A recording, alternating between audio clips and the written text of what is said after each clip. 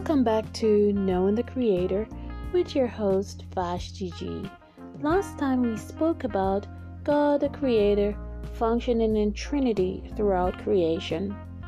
We spoke about a plan he had, a salvation plan. The salvation plan was demonstrated by Jesus, which came to us as the Son of God. The Bible said in the beginning was the Word of God. And the Word became flesh, and it dwelt among us. So the Word that became flesh was Jesus himself. And he walked the earth to take care of sin, because he wants to really understand. He wanted to understand what sin was and what it felt like to be in our shoes, right? John 10 verse 10 says, I have come that they might have life and have it abundantly. So Jesus came to give us life, right? We look at Romans 5 verse 12. It says, therefore, just as sin entered the world through one man and death followed. Yes, that became alive through sin. So that was death before Adam's sin. It seems, as far as the scripture is saying, this scripture says death became alive through sin, and that was for all mankind. So we see that Adam sinned, death became alive. Jesus came, though, to restore the earth back to God, and that's to get rid of sin once and for all. So we don't have to experience a life full of sin. Yes, we can get repentance and we can live a good life because Jesus made it possible for us to do so. We look at Luke 2 verse 10 and 11, and that's just speaking about what the angel said he brought, when Jesus was coming. And it's good tidings of great joy. That's a beautiful thing, right? Good tidings of great joy. That scripture actually spoke about, Christ being born as a Savior in the city of David, who is Christ the Lord.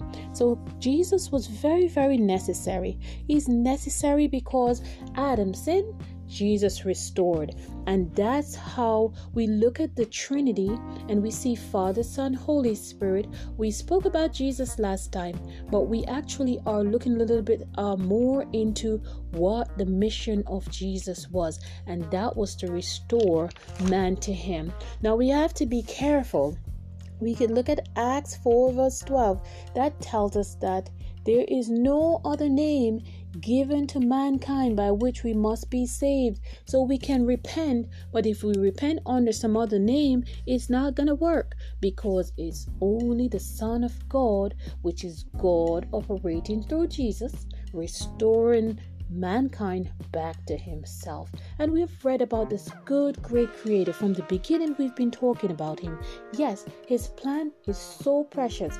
We can see how he worked it out. He said, okay, I'm going to operate the three, and we all are going to function in this earth. So man will see, and they will know without a doubt how much I love them, that I can go fetch them out of sin and death and restore them to eternal life. Thanks so much for joining me today. Join me again as we continue in Knowing the Creator. We're going to continue speaking about the Trinity. See you soon.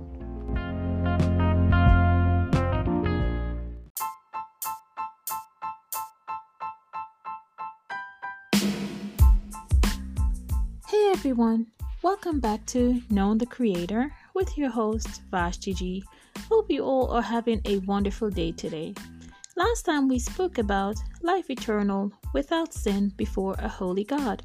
Today we will speak a bit about eternal life and the new earth that God Almighty will prepare for us to receive us when He comes back for a ready people. Are we ready to meet Him? If not, we can do a quick start in getting ready, reflecting on some of the things we spoke about in our previous episode, and allowing the Holy Spirit to enable us to do so. We look at Matthew 24 verse 36. It says, but the day or hour no one knows, not even the angels in heaven, nor the Son, but only the Father. So God returning to earth again, it's going to be top secret.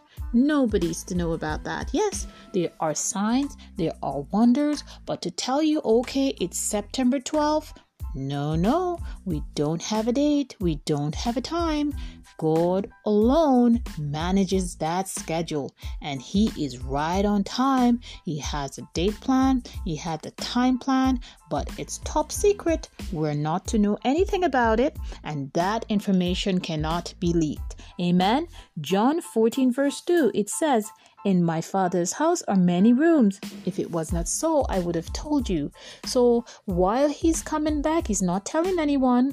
He is preparing some rooms for us. Are they small rooms? I doubt very much. These are probably mansions, because he's a big, great creator. And the earth is the Lord's and the fullness thereof, the world and they that dwell therein. So he owns the keys to the universe. So I'm thinking that if he says he has rooms, those may just be some big mansions he have there. So we can't wait to tap in to see what those are. Amen. But we look forward to meeting him there. So we look at Revelation 21 verse 1. John says, "I saw a new heaven and a new earth, for the first heaven and the earth were passed away, and there was no more seas." Amen. So this did not come to pass as yet, because right now we're still living the same heaven and earth, and the seas are with us.